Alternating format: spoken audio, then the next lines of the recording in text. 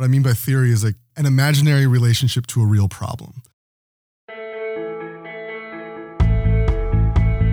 Hello, and welcome to this episode of The Circled Square, the podcast where we talk about teaching Buddhist studies in higher education.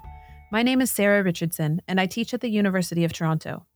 In this episode, I sat down with Dr. Luther Obrock, a professor of South Asian religions in the Department of Historical Studies at the University of Toronto, Mississauga.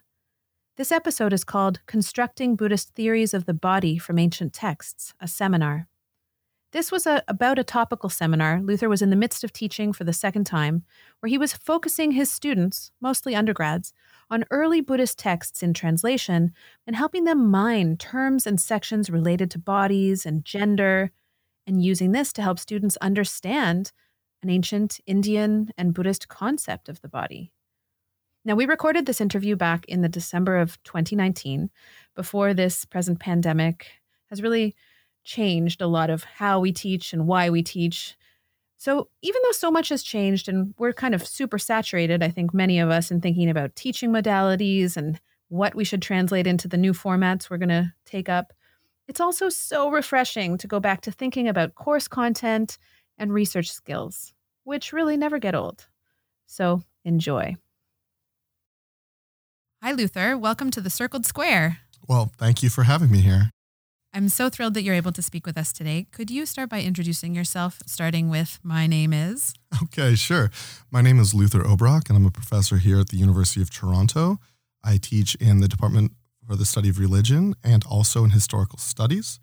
My main area of specialization is, of course, Sanskrit literature, but I also have a deep and abiding interest in Buddhism, especially the social history of Buddhism. So I tend to approach things in ancient South Asia from both the language perspective. I was trained philologically, but then also I'm interested in what we might call, questions of social history. And what do you mean by social history? What does that mean for you? Well, what that means for me is trying to recover practices, ideas, contexts that underlie the text. So when we deal with ancient South Asia, we have just many texts. And to try to think through what was the world in which these texts were meaningful, to me, is absolutely essential to the questions that I want to ask about the ancient South Asian past.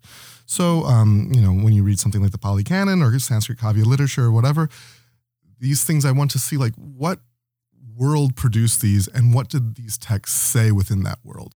And so for our listeners who may not be familiar, when you say Sanskrit Kavya literature, what does that mean? What is Kavya? It's a form of meter, right? Sort of? Kavya.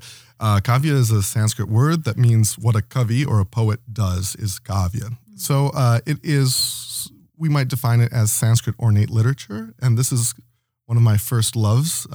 As a Sanskrit student, I was always charmed and baffled by it. So I kept reading more and more. So this was largely the area of my specialization when I was studying Sanskrit. Okay.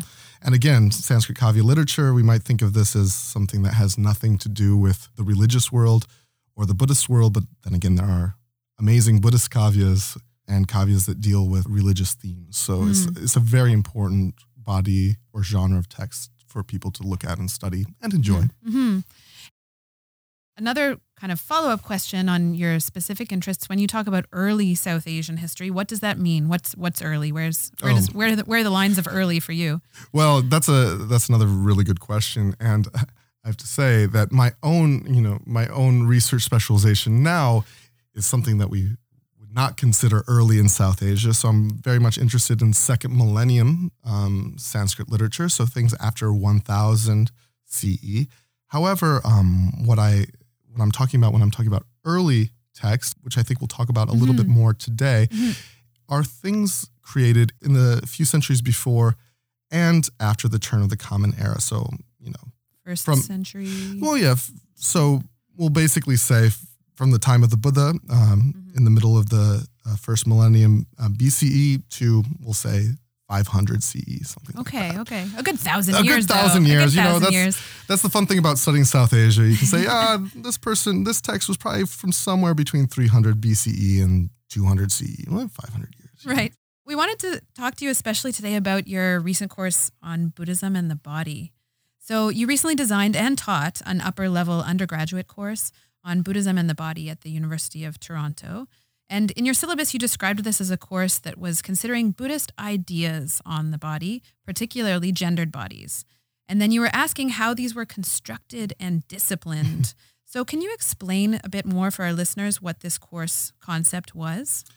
So actually this is the second time that I've taught this course, but the first time I've taught it purely in regards to Buddhism. The first iteration of the course was thinking through early Indic texts, both Buddhist and Brahminical. So things like the Vedas, the Upanishads, as well as the Pali Canon. This was the remit of the first course. But then that course was so interesting to me that I decided to focus largely on the early Buddhist tradition. Mm-hmm. And why I chose to think through the body was that it really gave an opportunity to think through things like that are very salient, I think, to the study of social history, and also very salient to where we are in the modern world, to think through things like gender, sexuality, material, and religious practice. And I think all of these things coalesce around ideas and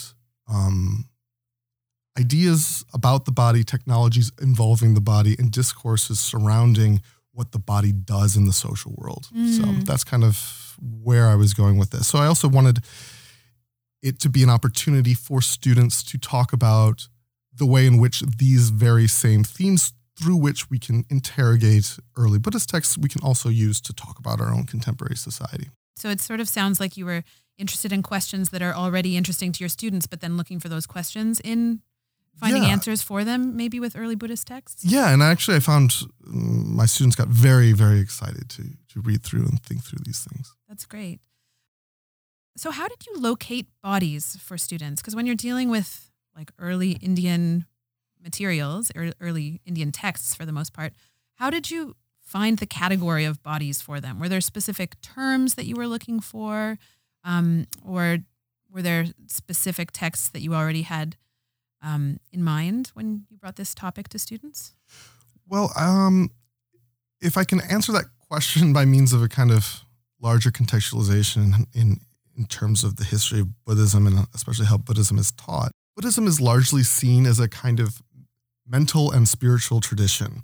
So we talk about things like mindfulness, and then, so early Buddhism tends to be taught in terms of mental exercises, if you will. I mean, we can talk about this, what I mean by this, more later on. And then, of course, as you go through time, you end up, going through Mahayana, and then you end up with Tantric Buddhism. And that's when you get all the weird ritual. That's when you get all the, idea of sexuality, sex, the body. These things become much more salient and talked about when we get to Tantric Buddhism. However, when you actually read early Buddhist texts, you're struck at how actually embodied the discussions in the Pali Canon actually is. So what I was actually, it wasn't very hard to recover it. What I really did was just look through certain of the very famous scriptures, certain famous texts, and just try to put the question, let's just imagine these texts as coming from embodied people in bodies. And then all of a sudden, it made so much sense to talk about it in such a way. And of course, then there are other texts that are incredibly outside of the Buddha Vachana, or the words of the Buddha. Outside of that, there are so many texts like the Thera and Therigata that talk about the personal experiences of early monks and nuns that also really locate this in their own life story, in their own embodied imagination of religion, of themselves, of their place in the world. So really, I mean, the texts themselves, it wasn't hard to find, actually. It wasn't hard to find. There were a lot of bodies in those texts. A lot of bodies in those texts. And when you went looking for them. And also just how important it was in the texts themselves. And I'll give you one example. Like, they spend so much time in these Pali texts talking about what the Buddha's body was like, and how this was a sign of his extraordinary status. Mm-hmm. So there's one famous story where, some Brahmins come and see the Buddha teaching, and they're like, oh, that sounds really good. Sorry, I'm paraphrasing here, but they Is this said, a Theragatha? No. This is in. I can get the reference. Okay. I should. Yeah. But it's a description of the Buddha. So it's a description of the Buddha preaching, and then these Brahmins say, this was really great. This was really interesting. However, we're not really sure you're really a great person. And then, of course, the Buddha sticks out his tongue, touches both ears with it, and then covers his forehead. And then they say, oh, okay, well, obviously we'll become the Buddha's followers. So at this point, you say that was odd in a certain way, because we're taught that the Buddha, or we kind of imagine that the Buddha teaches through logical persuasion, and that the Buddha teaches some sort of mental way of being in the world. Whereas for these Brahmins, what actually was the thing that's tipped the scale for them is the fact that the Buddha had a long and broad tongue, which is, of course, one of the marks of the great man in something like the Lakkhana Sutta or something like that. The Lakkhana Sutta is, of course, a text that tells the marks of a great man. And then, and these things the marks of the Buddha are tied to the marks of the emperor. So there's this certain sort of discourse about the masculine body and the body of a powerful man that is really deeply ingrained in these early texts. Yeah, you described something called the hypermasculine body that you found throughout examples in the Pali Canon. So what did you mean by that? What was hypermasculine in the examples you found in the early Pali Canon? The idea of the hypermasculine body, I think, again, it's something that's very much there, that the Buddha has to be seen as manly. And one of the, John Powers' book, Bull of a Man, really tries to lay out how the idea of masculinity is absolutely essential to the construction of the Buddha and the way in which he acts in the world. And I think drawing upon Powers' work is a really good way to kind of think through this. So if you look at the way in which the Buddha is described in the Pali Canon, they do things like the Lakkhana Sutta, where they talk about the actual physical marks, what his arms look like, what his chest looks like, what his back looks like. His back is like a crystal slab or something like that. It's completely smooth. There's no lines on it. They're very specific about this masculine gendered body, and it is always masculine gendered. So again, there's this idea of the Buddha having a sheathed penis, and they always talk about, he has a sheathed penis in a certain way. And again, this also comes up in many times in Buddha, or one particular instance in the Buddha's teaching where a monk gets obsessed with the Buddha's body and just demands or just follows the Buddha in order to see the Buddha's body, until finally the Buddha says, okay, you're getting a bit obsessed here. I'll show you myself in all my naked glory. And then this monk's desires were quenched, and he went away happy. But there's a certain idea of the actual embodied form of the Buddha as this masculine character. Now, this is also tied to certain sorts of, we might say, heterosexual descriptions of the Buddha, so that, of course, he's masculine enough to get married, to have all of these women in his harem, and to father a son. So this seems very important to the whole story of the Buddha as well. So the way in which the Buddha is described, both in his form and in his role in society, both his physical body as well as his action as this kind of kingly character, this masculine character, this head of a household character that leaves it all for this path, but still retains these qualities, still retains these masculine qualities as the leader of this new sort of social formation. I think it's very interesting that in order to lead the social formation, he must also carry forward all these masculine traits. And that's what I mean by hypermasculine. Mm-hmm. What were other kind of foci then that you could locate? There was the hypermasculine body. You also looked at women, right? You looked at the male and female gender binary. So my first question is, what was your example? What was a good example for students to understand the gendered female body in the Pali Canon? And then I wanted to also ask about whether the texts kept you in that binary, or whether you were because many of our students now are aware of a continuity in terms of gender, or many options beyond two. Well, yes, those are both very good questions. And first of all, I want to say that I wanted to read these texts and have the students read these texts not as conforming to our own ideas of masculinity or femininity or gender roles, or these sorts of binaries which are so incredibly pervasive in the way in which we see and act in the world.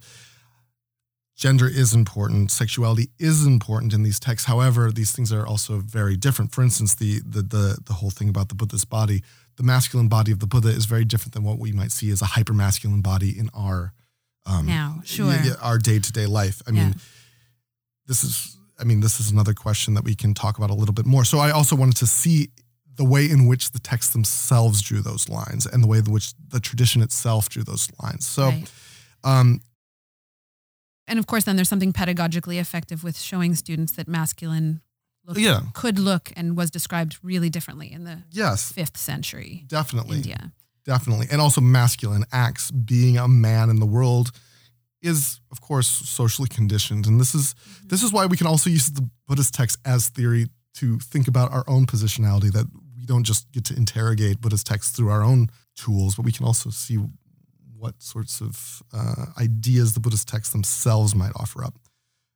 But to return to your text about women, I think this is really important because,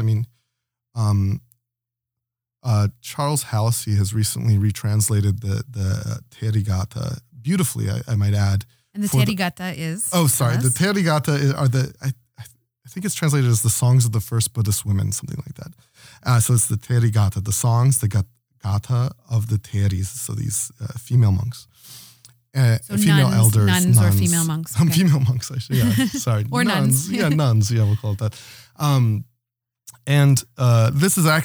This is absolutely an extraordinary document in which we hear something of a female voice navigating Buddhism and navigating becoming a follower of the Buddha, and the way in which their life stories become intertwined within this religious movement. So those texts are great ways to see the way in which women interacted with this tradition that I just laid out as being founded and being kind of embedded in certain ideas of masculinity. So those texts were really important. Sorry, if I can go back a little bit to the history of the study of Buddhism in the West, one of the most fascinating things about Pali Buddhism is many of the first scholars of Pali Buddhism were women from the West. Many of the first translators and people who published on this text were women. And that, I think, is something that we should really think through and actually... Who I'm curious, who are the women who were important early translators for the Pali Ivy text? Horner, Okay. I forget her first name, Rhys Davids, the husband and wife team. Ivy Horner. Ivy Horner, of course, translated the Vinaya Pitaka. And these women, so are you suggesting that sort of their positionality as women influenced what they saw in the translations? I'm actually saying something similar, because there was a kind of, when these texts were first being brought out to a Western audience. We're talking like late 19th late century. 19th, early 20th century. These texts were in many ways sold as egalitarian texts, much more egalitarian than the Brahminical or Hindu religion or these other sorts of ideas, that within the texts themselves, they have a more egalitarian, democratic, whatever sort of positionality.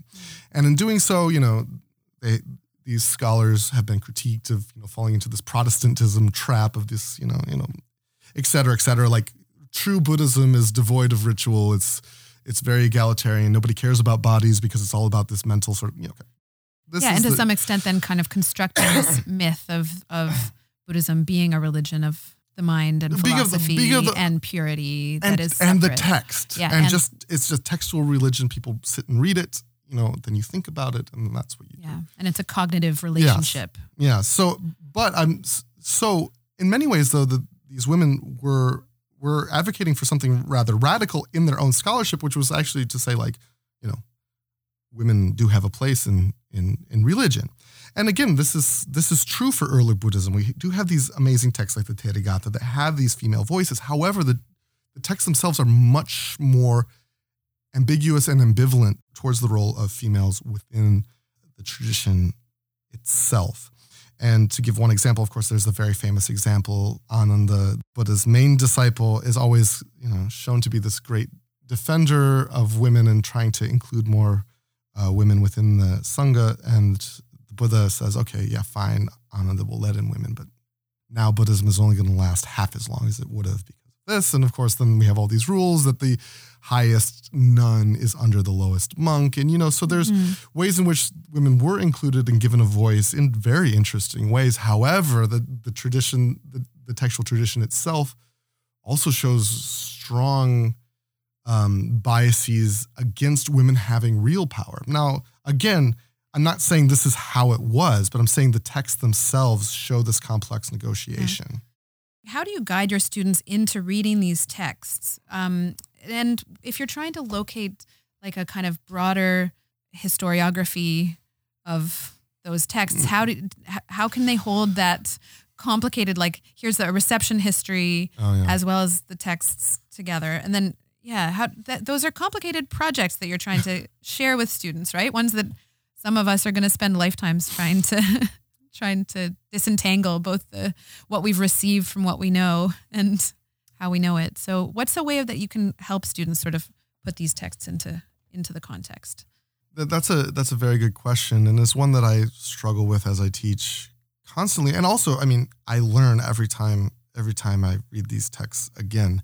And I learn every time I teach them because actually the students are teaching me as well. But the things that I think are really useful are to read the primary texts themselves slowly, carefully, and with a kind of open mind towards questions. What doesn't make sense? How can we understand what's going on here? And to talk about them as a group together. Mm-hmm. And then I like to pair this sort of close reading with some modern scholars' work to provide some sort of guidance that we can bounce our ideas off of. So for instance, I mentioned John Powers' book, Bull of a Man, and I signed the beginning chapters of that book because I found it was accessible to students. It also kind of provided a social background, a narrative, but then it also allowed the students to, this background to explore it further, to question further, to understand more. So again, I think it's important to pair these texts with with interpretive texts so we can see what other scholars are doing, and then we can try to understand what lineages these scholars are coming out of, so that and see different perspectives. Do you show them different translations of the same type of text? Do you ever try that? Because of course, translation itself is, as you've highlighted, so contextual, right? Like we're always choosing the terms that fit our present needs or interests in some sense. So has that been a tool you've used? I haven't, and that might be a good thing to look at. But I tend to use just a single translation because the words can be very important, and sometimes I'll go back to the primary text and try to flag a certain number of words or terms that are important. But I really think that usually in translation, the ideas that come out often provide that impetus that students can understand what's at stake without getting caught in the details. And I can't believe I'm saying that as a philologist, but I actually think these larger questions become very important about how these texts are framed, what is going on in these texts, how the community of monks is acting, how the Buddha adjudicates cases, these sorts of ideas. And then the historiographical question. You've talked already quite a bit about, this complicated history of our reception of Buddhism that still very much colors what students come to our classes assuming to be true about the tradition. Do you foreground the reception history of 19th century translations and their context versus more modern translations and their context? Usually what I try to do in this course in terms of, I'm not trying to make this a historiography class. It's an undergraduate class. At a graduate level, I think that would be a very important question to address. And however, what I try to do, and I'll introduce this in my opening remarks to whatever we're reading, but what I'm trying to look at is specific snapshots within Buddhist social history. So, talking about something like nuns, for instance, and looking at a few texts as being indicative of certain questions that we might approach this situation with. So, for instance, in this idea of when we talk about nuns, for instance, we can read something like the Vinaya Pitaka, the part that gives rules for nuns, which gives one particular sort of, I'll just use the word imagination for how women should act in a Buddhist context. And then I'll try to pair that with the Therigatha, which has another very different sort of positionality about how nuns act within a Buddhist monastic, an early Buddhist monastic context. And in that we can see that there's different sorts of issues at play, and there's not just simply one way of being a nun, and that's the Vinaya Pitaka, because that's the rules. You know, that we can also think about different sorts of subjectivities to get a more complex notion of what nuns are like. Because I often think that, you know, when we have ancient texts, we tend to take the rule books as this is how things were, and then the other stuff is kind of literary imaginations. Whereas I want to see both as deeply historically contingent. And I think by reading things like this next to each other, you can begin to see this sort of complexity without trying to make an argument about Western genealogies of study, you know, that these things become apparent by taking the texts themselves seriously. And for the students, I think these texts themselves tell the story in a much more vivid way than, you know, reading a lot of stuff about the history of Buddhist studies in the West. You've talked somewhat about helping your students see these as theories of the body. Is it difficult for your students at an undergraduate level to understand early Sanskrit texts in translation as a locus of theory? Well, I think by reading these texts carefully, you begin to see this, because, I mean, what I mean by theory is different sorts of productive ideological imaginations through which problems are discussed. What I mean by theory is like an imaginary relationship to a real problem, so that women within the Buddhist Sangha is a real life issue within the Sangha. How are these things to be included? Then these texts provide what we might say the ideologies for this inclusion, this imaginary relationship to this real problem. So like, how do we actually understand that? So we get some things that say, you know, oh, we need all these extra rules for nuns. You know, we need to make sure there's a definite hierarchy. That's one sort of theoretical, if you will, ideological approach to the way in which women acted within Buddhism, but it is not the only way. When we see these Therigatha texts, we see within the female voice other ways of being included within this, other relationships that also provide ways in which to see gender relationships within the early Buddhist community. And I think reading those side by side, this is what I mean by theory, that we can see these relationships and try to draw these out to understand these different sorts of positionalities that, again, can help us understand the ways in which gender relationships work within our own contemporary society, these things that are largely invisible to us because, you know, we swim in these things. It may seem very strange within these ancient Buddhist texts. However, once you begin to pull that apart, you can get a sense of our own foreignness. I'm going to switch gears a bit and ask about some of sort of the technology of how you teach about this in the classroom. We get together usually for 2 hours a week, right? Yes. And we sit in a room / do whatever we want in a room. And so I think your courses are largely discussion based in those 2 hours, right? So you've got your students preparing for this class by doing readings, and then they come and discuss topics. But I saw on your syllabus that you also have them doing pair presentations. Yeah. So what were those about? What kinds of topics did you give students to present on? Usually what I would have the students do is, so usually I would have primary readings and secondary readings. And usually what I would make the students do is present on the primary readings and then begin leading the conversation. So that we would all talk through the secondary readings after they had done that. But I wanted them to try to see what questions they would see as pertinent within the primary readings. And also having their peers lead this conversation can be sometimes difficult, but I think it really adds to the conversation to see what the students are actually finding interesting within these primary texts. And again, of course, the secondary material kind of frames the question, but I would have them introduce it and lead the discussions. Right. Did any of them ever surprise you greatly and have a question, draw out a question that you hadn't seen before or have a totally different focus than what you would have brought to?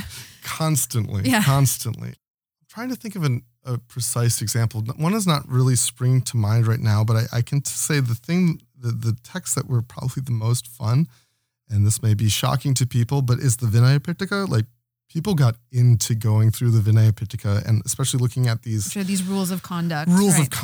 And just trying to understand what is the organization here? Why are there all these rules? These rules are horrifying. Why are some things offenses and other things not offenses? To try to figure out the logic here. I think that was the part for me that was the most interesting, just because I was like, students are going to find this really boring. No, and they loved it. They loved it, and they really went through and found incongruities that the discussion, when we discussed them, I think brought a lot out, because basically what happens in the Vinaya Pitaka, for those who don't know this text, is there'll be a story, usually one long story that will begin a section, and then it'll be adjudicated by the Buddha as an offense or not. And then there'll be smaller sub-stories that just go on and on and on that kind of have the same general theme. And then the Buddha at the end of all of them says, you're either kicked out, you're censured, or it's fine. So you'll see this kind of weird pattern. Some things are fine and some things are terrible offenses, but it's very, to try to figure out the logic behind this. What was one of the stories and the kind of incongruities that the students found strange or surprising, or like, is there one story about, so I assume these are stories of people having done things that were wrong, right? Yeah. Possibly. And then the Buddha's going to decide whether. Yeah. And I mean, I guess he doesn't kill people, but. We weren't reading so, there are four kind of, I hesitate to use the word sin, but we'll say there are four deeds that will get you, kicked out of the Sangha. And these are sex, killing someone, theft, and claiming to have spiritual attainments that you don't actually have. Those are the four. And by far the longest is sex. The one about the longest, meaning the one about which there is the most content written? The most content is the part on sex, because I guess like killing people's a lot easier to understand whether it's bad or good or something like that. But within this story, there'll just be all of these stories, and they'll be just so I don't want to be pejorative, but they're sometimes rather shocking, these stories that the Buddha adjudicates about sexual misconduct, and seeing which ones are actually reasons for being expelled and which ones aren't, is very fascinating. And these are mostly stories of monks, right? Who've been drawn into. Mostly stories of monks. Yeah. Absolutely. So, a sexual relationship against their will. Well, sometimes it's against their will. Sometimes it's very much according to their will, but then you see, to give an example, it'd be like, well, what if it's a dead body? What if it's not a living person? Is that an offense? What if it's what if it's just a pile of bones? Does that count? These are all stories that are within the Vinaya Pitaka. And for those of you who haven't read it, I highly recommend you go out and read it. It might be somewhat surprising if you read what's in the Vinaya Pitaka. So. And then, so beyond your presentations, you also had them write 2 papers, yes. 2 short-ish papers. Yeah. I mean, 6 to 8 page papers, which are not short actually for undergraduate students. That's pretty long. But did you assign topics for those, or did you help students find their own topics? Well, I assigned a broad theme, and then I also said that they had to use the So I didn't want them to go out and do their own research, but I wanted them to find a theme that they were interested in. So basically I said, you must use the primary sources that are in the syllabus, and you have to use for the first paper 2, and for this last one 4, you must use the primary sources to build your argument, and you must frame them in terms of the secondary sources that we looked at, but you have to make your own argument within the text. So, I mean, I gave them a very broad, a broad question to investigate, because I wanted there to be a balance between having them use the material from the course creatively and productively, and also do something that they found interesting, because I didn't want them to just go off to the library, because who knows, what would come out of that. I actually wanted this to be very focused on the sources. And actually some of the papers were just, it's really interesting to see what students come up with, what ideas they find productive to think through. And you also asked students to attend non-class events, Yes. right? Things that are run by the Center for South Asian Civilizations at U of T, Mississauga, and to write sort of critical reflections about them. So what kinds of events were these this term in particular? And was this effective? Like, why or why not? Because I'm sure in some sense they had to do a bit of extra work to connect a contemporary event to the types of texts you were studying. Yeah. So how did that go? Well, first of all, I should say that my undergraduate teaching happens at University of Toronto, Mississauga, which is really a center for the study of South Asia, especially at the undergraduate level. So there's many events that are there. So I wanted to make sure that the students both knew about this and could also be integrated within these, I find, absolutely wonderful events that are going on. By events, what kinds of things? Oh, Lectures? So they'd be, mainly things like lectures, different speakers who came in and talked. So for instance, we had 2 scholars of Pali Buddhism from Pune who were there leading a reading group in Sanskrit, Pali, and Tibetan, Lata and Mahesh Deokar. So then they gave a talk. So the students could go to that to see 2 scholars from India who actually work on Pali and Sanskrit, to see the way in which they approach the text. But then again, I didn't want it to be just Buddhist texts or just Buddhist events or just events that were tied to this class. For instance, there was a wonderful lecture that happened by Nikki Guninder Singh, who talks about feminism and Sikhism. And actually, you might think that, contemporary feminism and Sikh studies and early Buddhism, they don't have anything to talk about. But actually, the students themselves who went to the events saw that there was very much that could speak across these. And actually, they had developed a vocabulary to talk about and to engage with these sorts of, with these other sorts of events. So I wanted I really want these courses to be integrated into larger discussions about South Asia and about the themes of the course, about the gender of the body, etc. Did your understanding of the topic itself change in the course of this time of teaching, or how did it evolve, if we can't point to immediate change? Well, absolutely. So, as I had mentioned, I'm a Sanskritist, and I had also done a lot of work in Buddhist texts when I was in graduate school. However, I concentrated mainly on the later phase, Sanskrit Buddhism, Mahayana, and Tantric Buddhism was the types of Buddhism that I was most familiar with. And actually teaching this course, I also taught it as a way for me to learn more about early Buddhism and to also really carefully read these Pali texts, which are seen as so foundational to Buddhism. But I find oftentimes they're seen as rather guidebooks for meditative practice or whatever, which again, they have a lot of that material, but they have so much more to think through different topics. So, I mean, I learned so much, and to read these texts carefully and to look through these texts for these interesting moments and events as ways to understand the social world out of which early Buddhism developed, for me was, absolutely fascinating. And I felt like a student most of the time too. So. Hopefully we always are, right? As one of my final questions, I wanted to ask you for a short-ish version of how you got to be here. So describing for us your formation, where you came from, where you started, where you were born, and how you became this person who teaches about early Indian texts in this way. Well, I was born in Toledo, Ohio. Oftentimes the events that changed at least in my case, the events that changed the course of my life are very small, but somehow very powerful. So I went to undergrad at the University of Tennessee, and I remember my very first semester at the University of Tennessee, Knoxville. I took a class just because it fit my schedule and it sounded interesting, and it was called Religious Aspects of Modern Indian Literature. And it was taught by a professor named James L. Fitzgerald. And I remember being absolutely fascinated. We read Kim, we read Passage to India, we read God of Small Things, we read The Guide. We read Samskara. I remember all of the books that we read in that course, and I just found it absolutely fascinating. And after the course, I went up to speak to Professor Fitzgerald, and I said, I'm very interested in this. Do you teach more classes?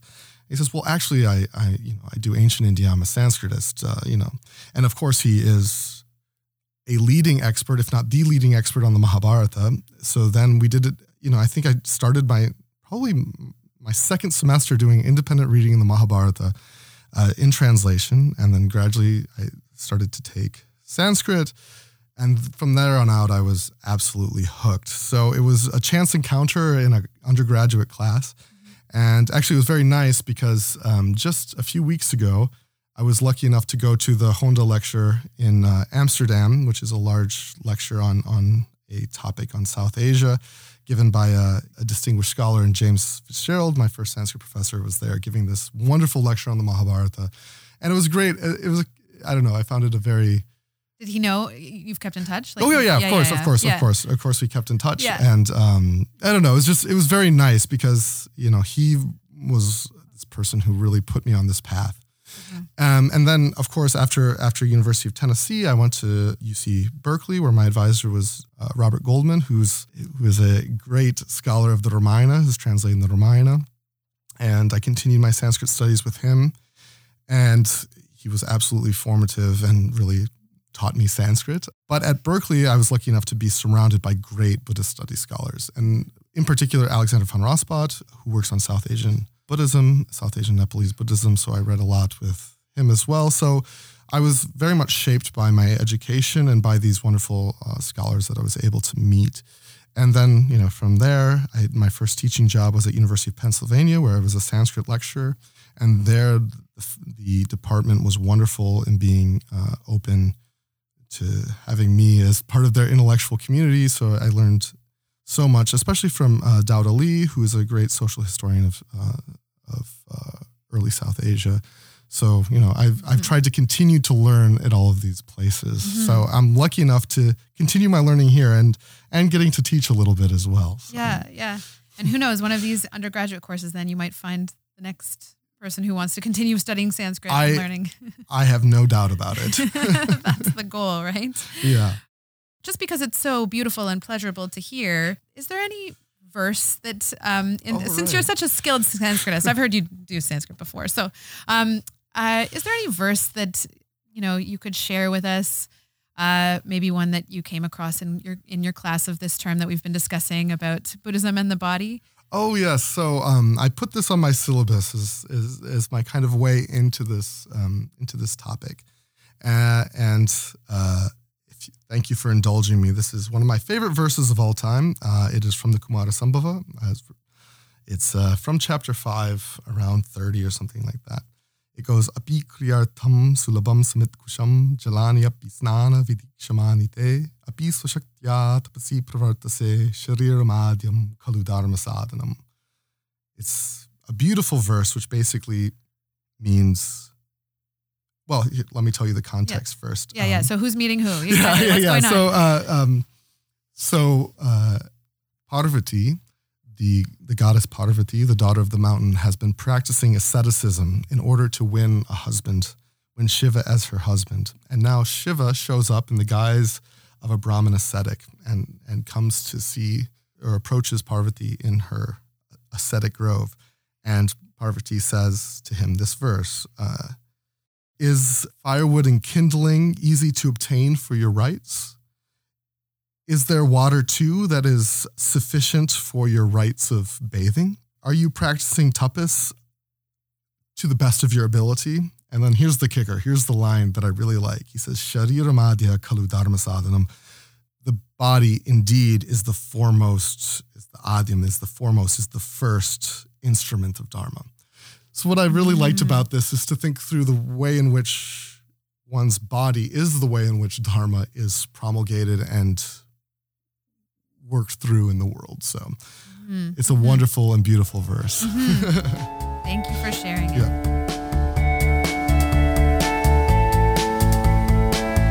Thank you for listening to my conversation with Luther. You You can find more information about Luther's research and publications on his profile page at the Department of Historical Studies at the University of Toronto, Mississauga. We'll post a link in the show notes. Show notes and transcripts are available on our website at teachingbuddhism.net. If you've enjoyed this, we'd love to hear from you. Please let us know over social media or email. And we remind you to subscribe to this podcast through Apple or Stitcher or wherever you get your podcasts. A very special thanks to Dr. Betsy Moss for recording, editing, and producing this podcast. This podcast is made in the Robert H. N. Ho Family Foundation Center for Buddhist Studies at the University of Toronto. Thanks for listening, and be well.